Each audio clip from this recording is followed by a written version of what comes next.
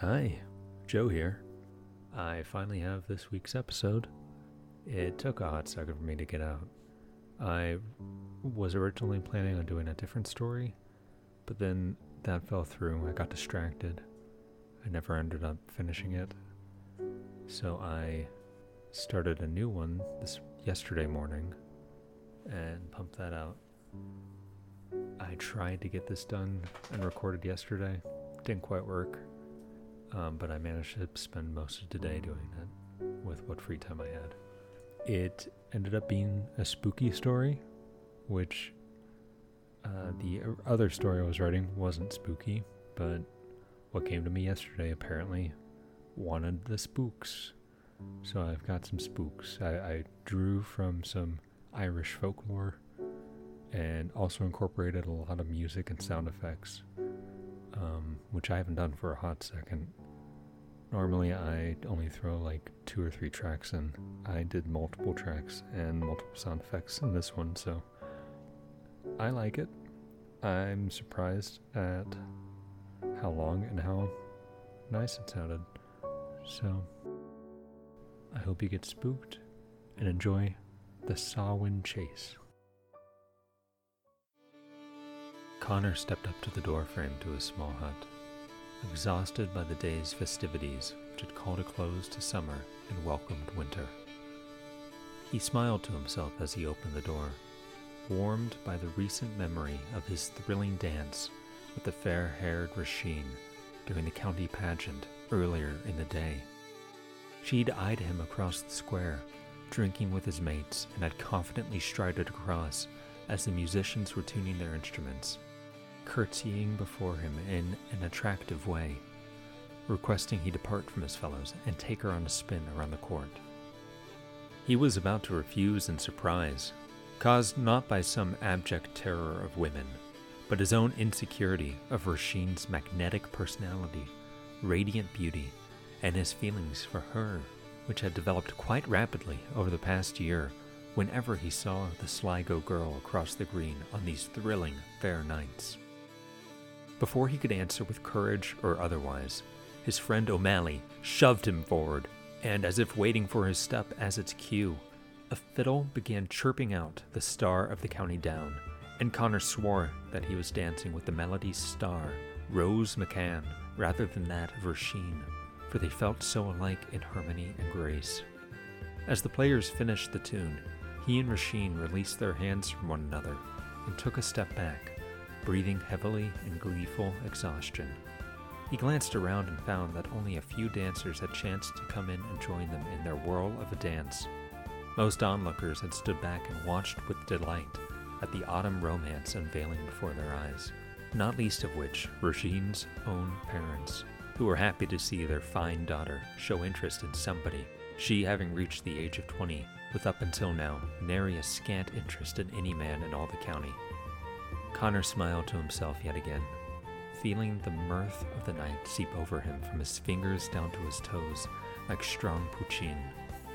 He closed and latched the door to his small home and took off the muddy boots on his feet, slick and slopping from his trek across the muckered roads and fields leading to his home.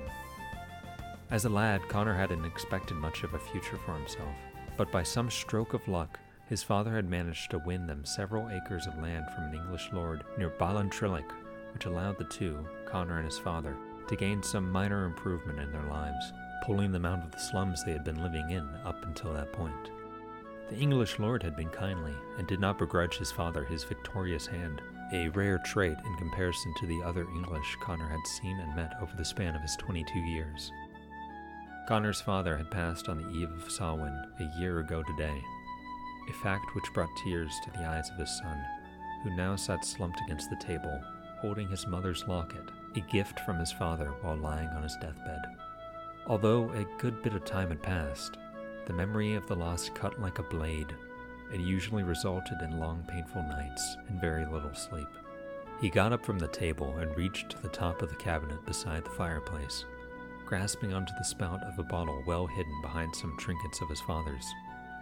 He pulled down a glass bottle with a cork stopper, borrowed from a whiskey long since consumed, now rescued for this new beverage. He unstoppered the bottle and stared at the foul liquor swirling within, dark as ink in the unlit home, like the cursed brew which had befouled the eye of that old demon Balor, bringing death and destruction wherever it gazed. Connor brought the bottle to his lips and tilted it back, tears welling at his eyes as the poutine hit his tongue and swallowing hard as the liquor made its way down his throat, setting it aflame with its strength and ferocity. This he did a few more times. With each swallow it grew more bearable and more friendly, like a gnarled, angry hound who with time comes to befriend and love its master. Connor felt his head begin to sway of its own free will and chanced to stand, but fell back down again into the chair as the floor below him revealed itself to rock like that of a ship in dark, stormy waters. He thought again of his night with Rasheen, and the smile on his face grew wide, and he belted out the lyrics to starve the county down with exuberance, reliving the dance and the shuffle countless times, unaware of the time of night or the passing hours. Alone in his little hut, in a swath of fields isolated from his nearest neighbor, this little home transformed from a little wooden shack to a great festivity hall draped with colored banners and flair, tables of feasting food, and a great band of musicians. He danced with his lovely Rasheen in magnificent royal cloaks upon great timbers of yew, friends' eyes alight and awash with appreciation, cheering on the two lovers in their gay, swaying trance of a dance, mirth dripping from the room like wax from a melting candle. In these creative fancies, sleep overcame Connor, flawlessly flowing from imagination to dreams, his rickety chair now a throne in this magnificent hall devoted to the Samhain festival, his Rose McCann by his side. In this way he slept for a brief time, unaware of the growing unease stirring the air outside his home, warmed skin unfeeling of the prickly cold frosting the grass of the moors outside the door, driving levity from the chirps of the insects, and fear taming the beasts of the night, who now fled and cowered in their holes as a strange darkness settled over the lands of his father. In the night, as silence lay across the meadows, wet and cold, a sudden scream, bizarre and mournful, rung out like the echoes of some great steepled bell, shattering the still air. The scream reverberated off of every blade of grass and shifted the air, bringing the wind to heel. Traveling with purpose and power, it struck against the home of Connor Doyle with invisible force, seeping in through every shingle, crack, and keyhole, hitting the eardrum of the sleeping Connor and rocking him from his homely festival lodge, rising him with a sudden alarm and terror, staggering him to his feet. He barely had time to catch himself, still very drunk with his celebratory evening escapade, poutine filling his brain and stomach. The sound of the wail still hung on the air, and his blood froze. Feeling its ethereal presence, arm and neck hairs standing on end, electrified by the supernatural squall, he stumbled forward to the shuttered windows and peeked out through the warped glass and saw, there on the road, on the end of his property, a black, dreadful cart drawn by two onyx steeds, with a dark driver and a single human female slung by its side. Fear suddenly replaced by sloppy liquid courage, Connor turned and grabbed two pistols lying on the cabinet beside his table, already loaded with hammers up, his grandfather's from a bygone time and war. He stomped out of the house to challenge the fearful rider who had awoken him from his night fantasies, unfeeling of the unusual stillness in the night, mind clouded by dreams of gaiety and liquor. His bare feet crunched over the frozen grass, and he called out to the dark rider a challenge. In response, he heard only laughter, which for a moment struck his heart and froze his veins with its shrill nature. Before he could call out again, the cart turned and began to head away from his home, in the direction of Cliffoney, north of his lands. Angry, unafraid, filled with false bravado and liquid courage, Connor snorted to himself, and decided he would give chase to the stranger who had so rudely aggrieved his sleep. He went inside and quickly threw his boots back on, then sidled over to the shed by his home where his old horse Ferdia resided, a Connemara pony, yet another trophy won by his father. And although Ferdia wasn't the best for plowing lands, His father and he had pride in owning such a beautiful gelding.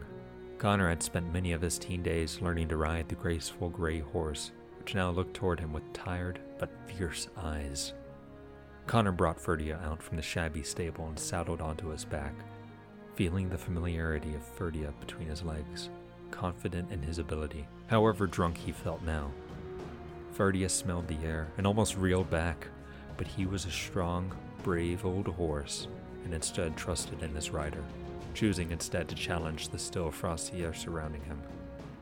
Connor spurred Ferdia forth, unable to see the dark driver in its cart, but still able to hear the sound of hoofs and the wheels grating over the earth, unaware that such a sound under normal circumstances would surely be impossible.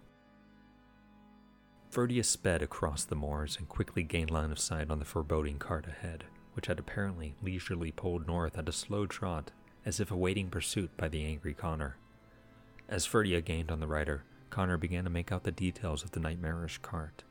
Leather or skin stretched over the outside of it like canvas over a frame, while residing inside the cart was a jumbled mess of pottery, urns, a single large casket, and other odd funerary items, surrounded by lit candles, whose flames remained lit and high, irregardless of the movements of the cart or the wind whipping past.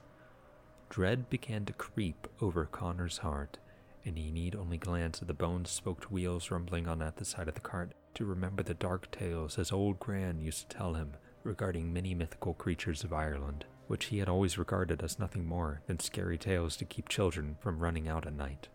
Just as he was about to match the speed of the rider and gaze at the face of his opponent, it veered away from him and sped up at a faster pace, quickly outdistancing Connor. In that moment he faltered, unsure if he should pursue, and then he caught sight of the second occupant, seated beside the dark rider, bare hair blowing in the breeze. Her head turned, and Connor caught the eye of his lady love, Rasheen. As their eyes met and recognition sparked, her eyes widened in fear. She opened her mouth, and a horrific bellow echoed forth, matching that of the scream which awoke him from his slumber but moments before. He and Ferdia's hearts fumbled for a moment, caught in terrific surprise by the sudden yell, but anger quickly burned through the terror. Connor steeled his blood and spurred Ferdia forth to an even greater speed. He had seen the alarm and tears resting on the eyes of his beautiful dance partner. Further north the two rode, matching tempo, Ferdia hot on the trail of the dark horses which bumped the cart along, never quite able to make rank with a rider and its nightmarish goods. Seconds turned to minutes, minutes which seemed to stretch on and on. To his right, Connor caught sight of a town, a few lights aglow in the fog, but most were dark, their hour being so late. He looked back towards his opponent and fired a shot from one of his pistols, hoping to scare the driver and stop this deadly race. He fired wide, afraid of hitting his Rasheen if by chance his aim was not true. Neither the rider nor its horses slowed. Instead, they seemed to grow faster and outpace Ferdia, who, although mighty and brave, was still old, a shadow of his youthful self. Connor's courage did not sway, and he imagined his Rasheen in his arms. He imagined the farm he hoped to develop in the coming years, and the home he would create for a family.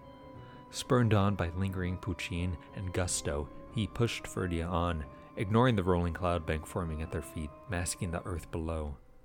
He caught sight of Castle Classibon on his left, but the landmark didn't send any warnings to his brain. He was too blind with anger and distress for his Rasheen, kidnapped by this creature of fright. Ahead, the driver of the cart came to a stop, pulling the horses and cart to the side as if to watch Connor's approach and agree to a duel finally. Gritting his teeth, Connor's suspicions bore true as he caught sight of the head lying in the arms of the Dullahan, confirming the identity of his horrific opponent. The head jeered back at Connor in mock amusement, pockmarked, white, deathly face wound up in a cruel grin, headless body holding it as a person does a package at their side. Connor rode swiftly on the back of Ferdia and whipped his pistol up to the creature to fire a shot directly at its ugly temple. Before firing, he looked toward the passenger and swallowed as a lump of dread seized his throat, now realizing his great error that night. The guise of his Rasheen fell from the form of the passenger, revealing that of a spindly, nightmarish woman who looked back at Connor with a dark smile. She then opened her mouth and bellowed out one final shrill call, a shriek which would have frozen Connor and Ferdia in place, if not for the land which had disappeared beneath their feet, that devilish fog bank's purpose revealed.